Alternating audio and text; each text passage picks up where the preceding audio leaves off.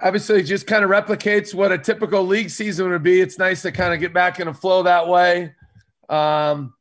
It's coming off a tough game, a tough loss, an emotional game. And anytime I think you play BYU, whether you win or lose or, play a team like that, it's always a game you're going to find out about yourself. And so, I know our guys are excited to play. It'll be good to be at home again in front of our crowd.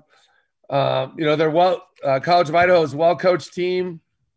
I've known Colby Blaine for quite some time, and he's a great coach. They run really, really good stuff. We're going to have to be on point defending their actions because they put you in some funky spots that we really haven't seen a lot. And then defensively, they throw a lot of different things at you with different zones and of course, man-to-man. So got to be on point, got to be ready for everything.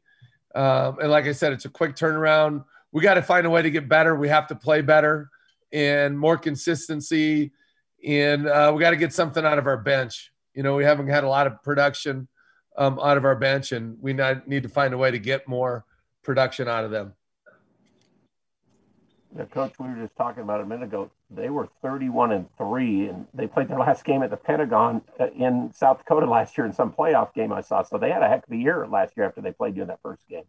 Yeah, we played them last year in an exhibition game, and they had a heck of a season. I believe they were going into their national tournament in Sioux Falls. I believe they were ranked number 1 in the country, and they were picked to win it all. I think they had won their first game when they were down there, and then everything shut down. So, obviously I coached at that level, and I understand how good teams there are and how good players there are at that level. And so we're going to have to be on point because they put you in some difficult, like I said, they put you in some difficult situations and some things that we haven't seen a whole lot.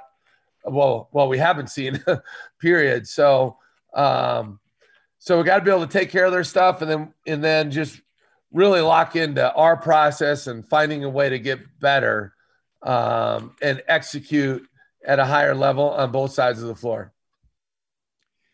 Coach, is this more of a game? You're not overlooking them, but is this more of a game where you work on more of yourself a little bit? Well, we're just trying to figure out who we are on both sides. I always, in our situation, we always, take everybody, we approach every game the same way in terms of how we do our film, our walkthroughs, our preparation. We approach everybody the same that way. Certainly we have to be better. And it's easy to, we have a staff meeting yesterday and, what do we got to get better on defense? And, we got to do X, Y, Z, A, B, C, D, E, F, and G. And what do we got to do better on offense? Right? H, I, J, K, L, M, N, O, P. And so it's easy to say all, but, you have this many problems, you got to cut your problems in half. And let's lock into what is executable in the short term, but what we need in the long term. And we've just had too many breakdowns. I'm really proud. I thought the last 10 to 15 minutes, we were really good defensively against BYU. And quite frankly, the whole second half, we were way better than we were in the first half. And then offensively, we just have too many droughts, and I certainly we got to shoot the three better. We got to finish around the basket better as well. I mean, we missed 22 shots right around the rim. And that's everybody. I mean, from Kada to Raleigh to Marco to Bean, everybody. So, yeah. But we got to do a better job of moving the ball. We have 10 assists. And it's like, well, what comes first, the chicken or the egg? You get 10 assists. We miss a lot of wide open looks and a lot of baskets around, a lot of chip shots. So we got to find a way to be better on that end of the floor and get some consistency. So it's all of the above. Yeah. But the exciting part is I'm very confident we can do that. I am. I mean, it's we've played some good teams. We've had a tough schedule. I believe in our guys. And so we just got to keep getting better every day. I know that's coaches speak, but if we can get 1% better every day, I think we got a chance to be pretty good. Well, yeah, Coach, before the year, you talked about that you thought this team, you had a versatile team and some depth. So you still have confidence in some of these guys who we have not really seen do much off of the bench yet, right? I do. It's been a little bit up and down with some of our guys, certainly, and our inexperience and youth has certainly showed at times. And when you're playing good teams, it's hard to, you can get exposed quickly, and it's guys are going to make mistakes. And we're evaluating, every time. I'm always looking at three things. I'm looking at personnel. Are we playing the right guys? Are they playing enough? I'm looking at scheme. Are we doing the right things? And then I'm looking at our coaching. Those three things. Is it the same mistake over and over? Is it a different mistake by different guys? And then what are we doing well and trying to put guys in a position to succeed? So I do believe in our bench in a great way. It hasn't really shown necessarily. But some guys that maybe haven't played a whole lot are going to get some opportunities here. There's certain guys that just because of lack of practice time for various reasons, that maybe now they're settling in a little bit more. We have to get more out of our bench. We have to go to our bench more. But they got to produce too. So it's a little bit of both, and we're a work in progress, but I haven't lost faith in those guys. I know we've brought him up a little bit before, but Rolly Worcester is a true freshman. He's, you talked about him before, but he just does not back down to anybody. Takes just clutch shots when you think maybe a veteran guy, but he's not afraid to take the shots, and he's just really played well for. I know he's missed some shots, but he's played well for you. Yeah, Raleigh's he's dependable. He only cares about winning. It's all he cares about. He has a moxie to him and a swagger to him, not in a cocky way, but he's just very poised and under control, and he makes his teammates better. He's a willing passer. He's a willing defender. He's willing to do whatever it takes to win. And you can see he's a great playmaker, just has a great way about him. It's hard to get him sped up. And he's an excellent defender. Now he'll make some mistakes that way, but that'll come with the more experience that he gains. But he just has just such a great way about him and the way he goes about his business. And he's in the gym all the time. He's always in the gym. I have to tell him sometimes just to take a day off.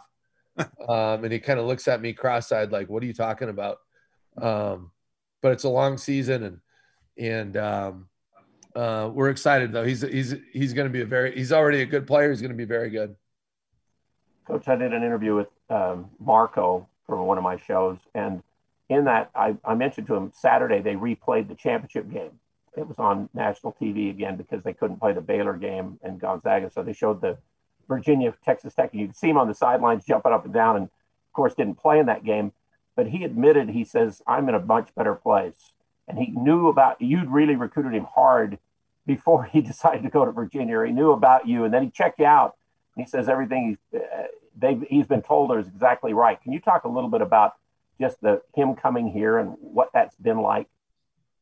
So Marco was going to be a senior in high school. We recruited him at South Dakota, went and watched him play. I found out real quick we're not getting him, just watching him play. And obviously he went to Virginia, played very limited minutes, both his freshman and sophomore years. Obviously his sophomore year, they won the title.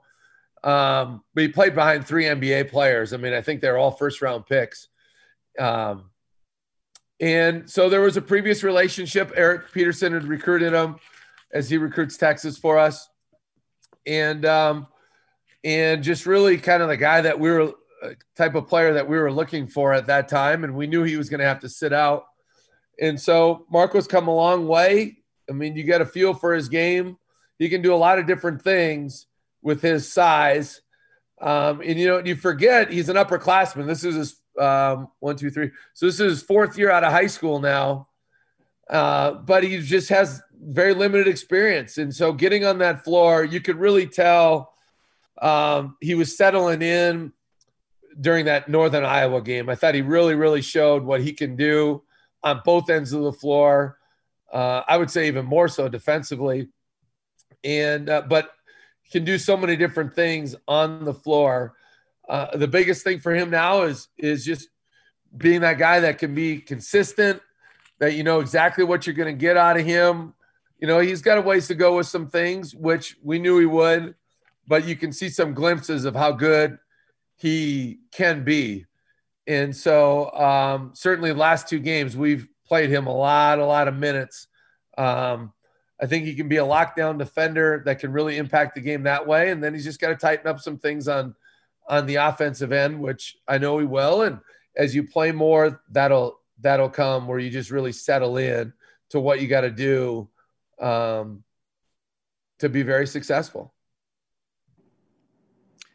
Hey, Coach, can you talk a little bit what it was like to be at home on Saturday and what it's going to be like, I guess, tomorrow? Now you know what it's going to be like, I guess, for tomorrow. How tough was that for you? It sucked. I mean, I woke up that day and it was a weird feeling. Not just, I'd never been through that before, you know, where you just can't be at the gym and you feel good. But it is what it is. So watch the game right behind you guys. Yeah, it's tough. You go through a lot of emotions. You're I don't know how do you say this. You're like coaching to almost emotional and PO'd, and you just have no control over anything. Yeah. And it's always difficult as a coach. You know, it's a player's game, always has been, always will be. Those guys go out there and get it done. Whether it's making a free throw or finishing a layup or communicating a switch or whatever it might be, or snagging a rebound with two hands, and off we go. But when you're there as a head coach, you feel like you have some semblance of a little bit of control, you know, what you're doing, who's playing, all that. And so it's that you just almost turn into a fan a little bit. And that was an emotional game for everybody, you know. There was a lot of screaming and yelling and clapping and with joy and fist pumps and I mean, you name it. But it wasn't the easiest thing I've ever done. I'll just say that.